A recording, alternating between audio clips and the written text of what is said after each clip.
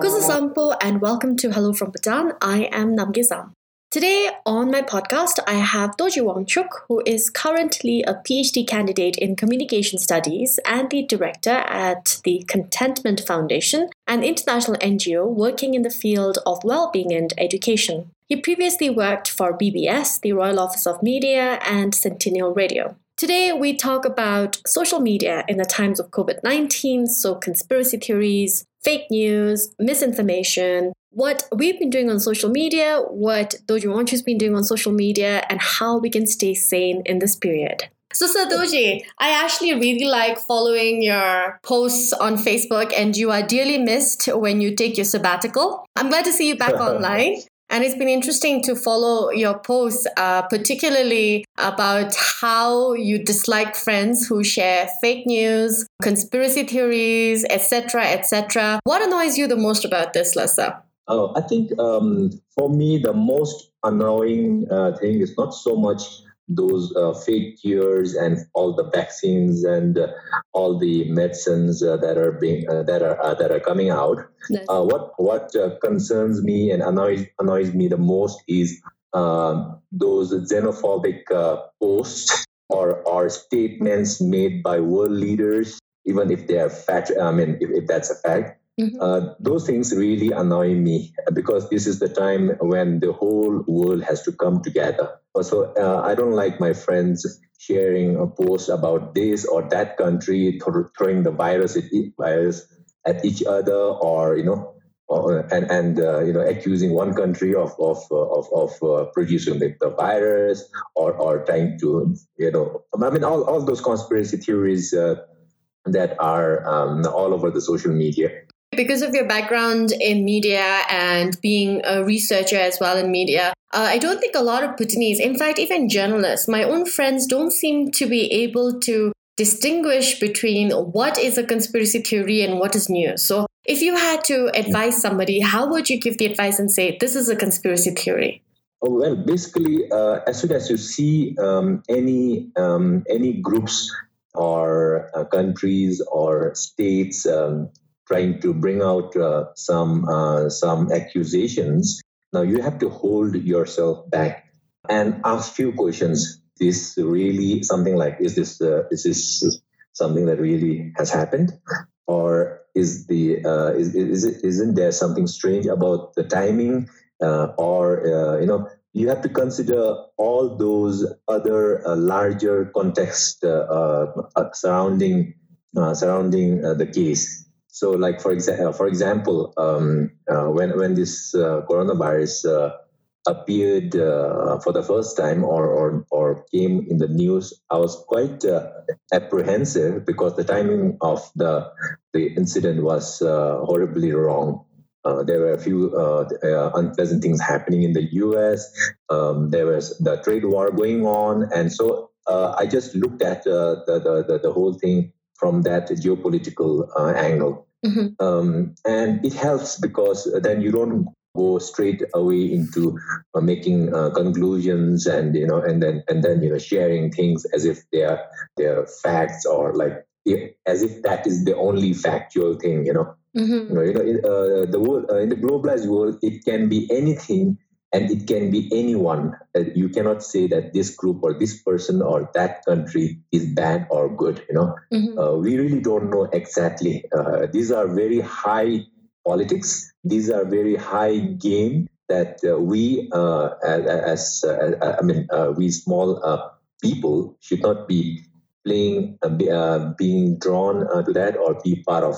Then let's bring ourselves down to the national level, to the Bhutanese level. We see a lot of fake news that's created by Bhutanese people, shared by Bhutanese people, and it sends everybody into Yes. panic mode. What do you have to say about Bhutanese doing this and Bhutanese sharing this?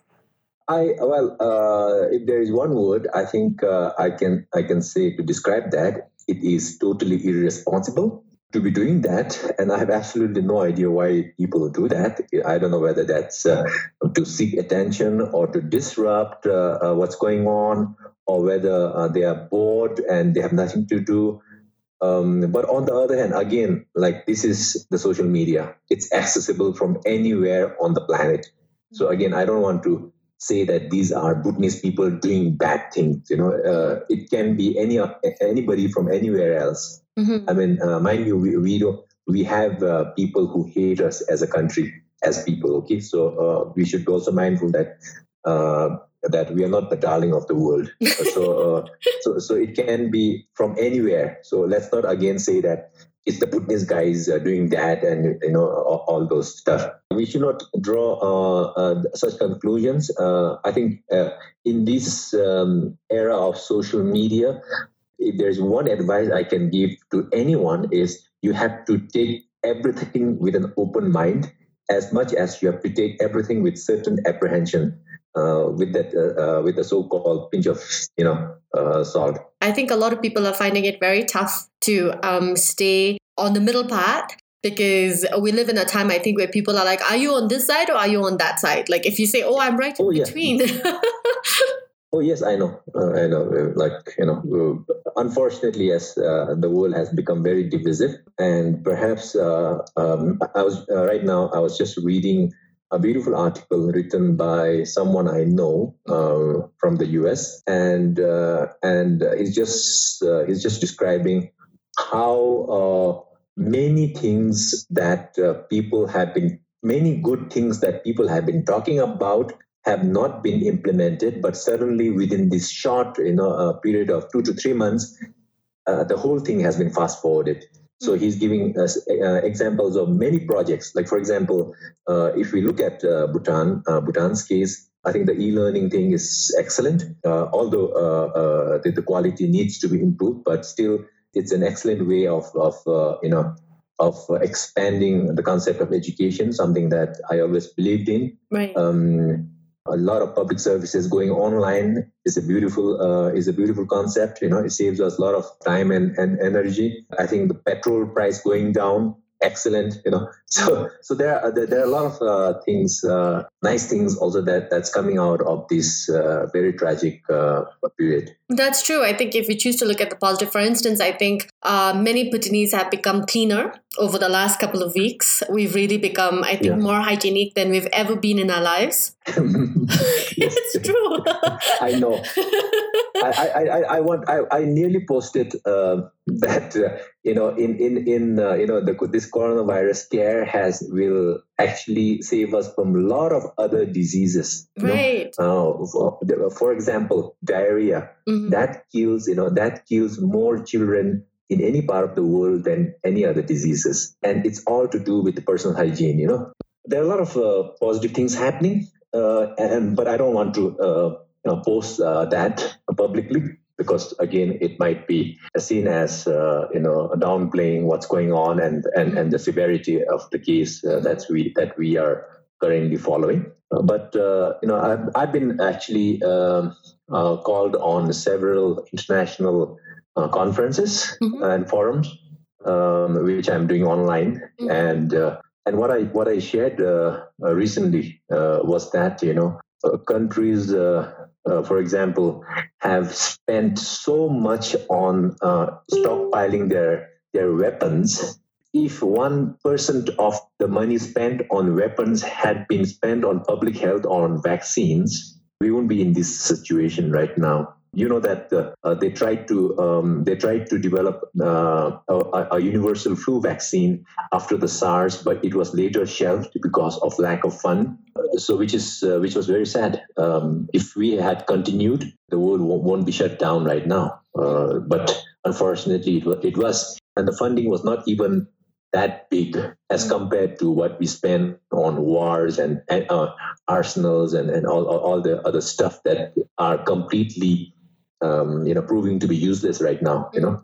I've seen some posts on social media showing the contrast between how much footballers earn and how much researchers are paid, especially in the study of epidemics. And this was a long time coming. A lot of researchers have already pointed out, saying we were expecting an epidemic, a pandemic all along. And now that we're here, we seem to be so unprepared for it. But I think it's been a time where a lot of reprioritizing has happened. Like you were saying that, this research for a vaccine, a universal flu vaccine after SARS was shelved. But now I Yes. think everything is being done in a really, 3 times faster than we would normally do things. But also when you're talking Yes. about how you didn't want to share the positive piece that you were talking about with me so as to avoid downplaying the severity of the situation. But you've also shared posts to your social media talking about how people should take their camera with them, should photograph everything positive and then to post it online. And then there's these other Yes. voices that say, everything does not have to be a show. You can do things in silence. So tell us a little bit more about that stand of yours, sir. Oh, that was basically, some posts that I read or I've seen in recent time. Mm-hmm. When you're doing charity, leave your camera behind. Mm-hmm. And I didn't really take any notice of that. And of course, I do a lot of social works. I do a lot of charity works. I just maybe post 20% of what I actually do. Right. Not because I don't want the world to know, but I don't want the world to know that I am helping in that area, because then people might come up to me and keep asking money from me or help from me, and I won't be able to really fulfill all those requests. Right. So I just post only few things that I do socially and in terms of charity. But then coming to this particular moment, I thought it was very important for the world to come together. I thought it was very important for the country to come together. And as money and resources and time and energy are being poured into the common good, I thought it was very important for everyone to know that this was happening.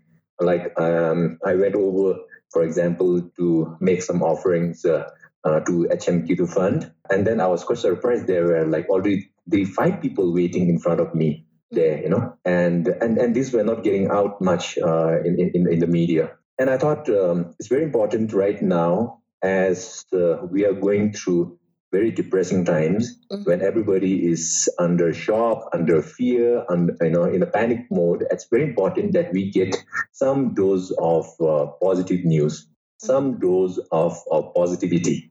Also, let's not forget that there are a lot of people who are facing extreme challenges at the front line. And if we don't show that solidarity, if they don't see the national solidarity happening, they will get burnt out soon, So I thought it was very important right now that you take your cameras, you post anything that positive that's happening, big and small, even an act of handing out a face mask to a traffic policeman or to a taxi driver. All this big and small need to be highlighted. Unfortunately, the social media is driving us nuts with all the death tolls and with all the negativity. So I think we need some good stories. We need some heartwarming stories to reassure ourselves as that there is a humanity around. There are good people around, and we will survive, because only when we work as team, only when we work as groups, we will survive as a race. A great message there, by the way, and I completely support that as well. You are actually a very social person.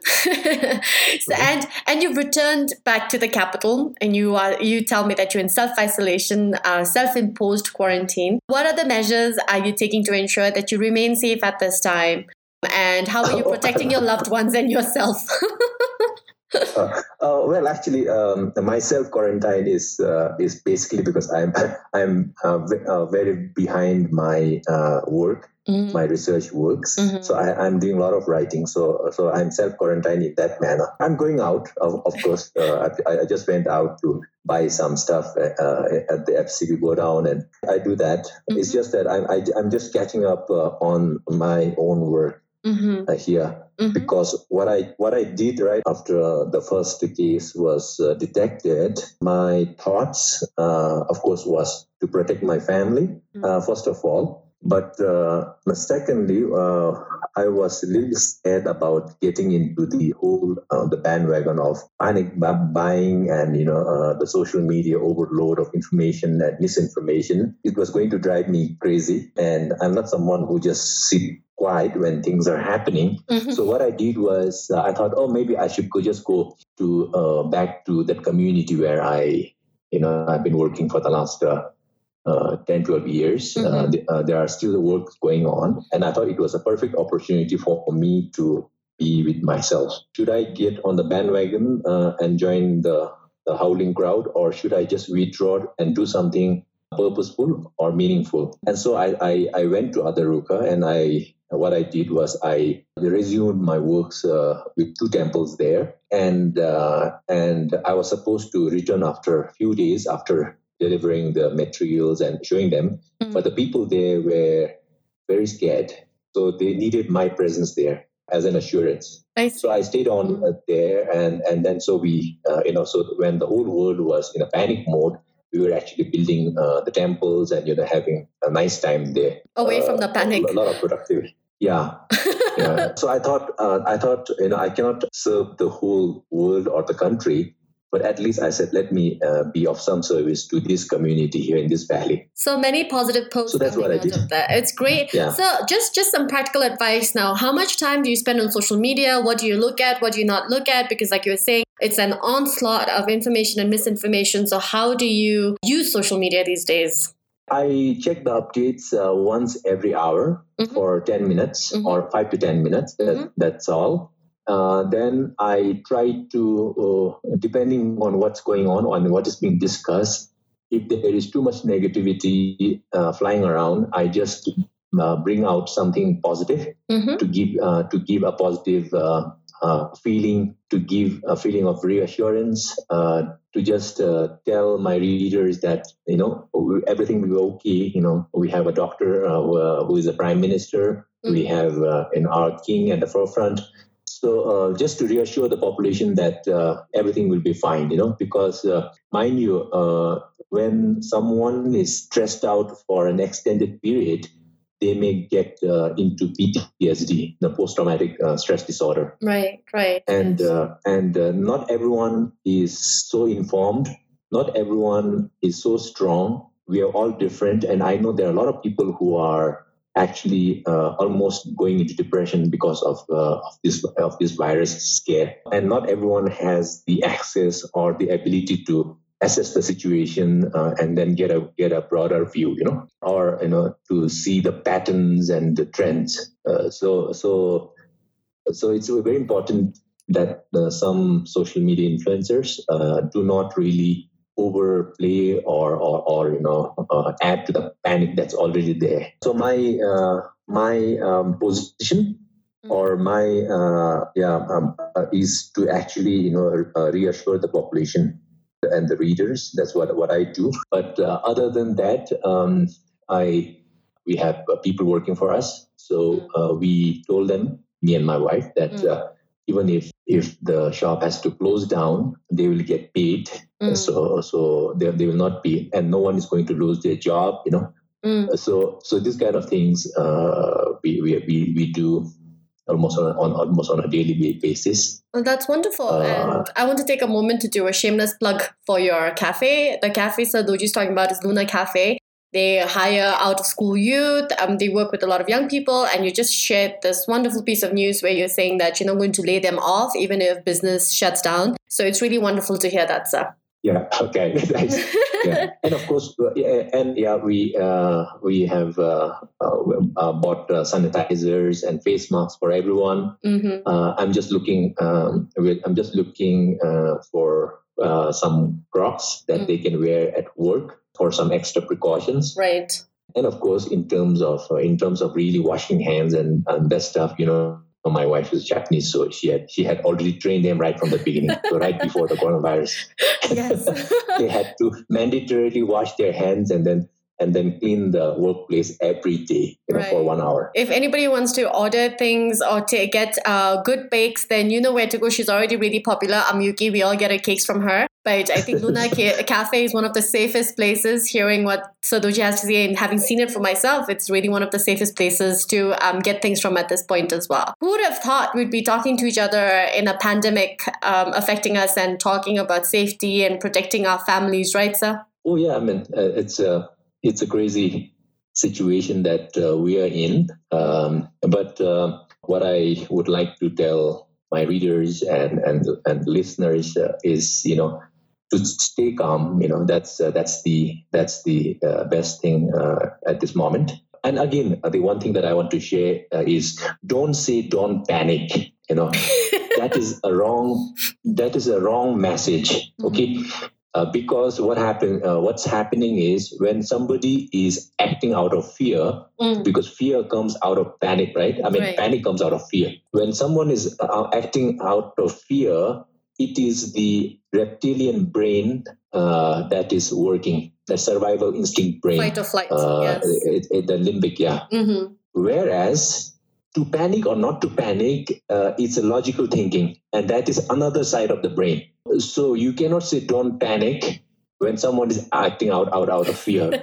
Because what you're saying is you are trying to tell someone to be reasonable when his reasonable, enabled brain is shut off already. Right. So I think explaining why you should not panic is more important than just saying don't panic. That's a wrong message. Listing out reasons why you should not panic and why you should be calm is better than just saying don't panic. Yes. Great. So, like for example, the health minister giving us stats and data and diagrams of how they trace the contacts. That was much more reassuring than the message don't panic. Right. The government has been incredibly transparent with the media. What do you think? Oh, absolutely. I was asked this question by Forbes magazine, and what I said was in a pandemic, in an epidemic, or in a crisis situation, one of the things that government should not do is to hide information or to be perceived as hiding information. Because if the government is seen to be not transparent, then if they lose the faith in the government or in people, then I think our government has done extremely well in this. And I think it was a blessing to have a medical doctor as our Prime Minister. Thank you so much for giving me your time. Please stay safe. Okay. And we'll be in touch socially, physically distanced. Okay, yes. Do call the COVID-19 toll-free hotline 2121 for any queries related to COVID-19. Stay safe, wash your hands as often as possible, physically distance as much as possible, work from home if you can so the others who can't remain safe. To fight fake news, to understand fake news, follow the Journalists Association of Bhutan on Facebook as well as the Bhutan Media Foundation Facebook page. We're working together to fight fake news in this time. Also be wary of conspiracy theories. Stay safe.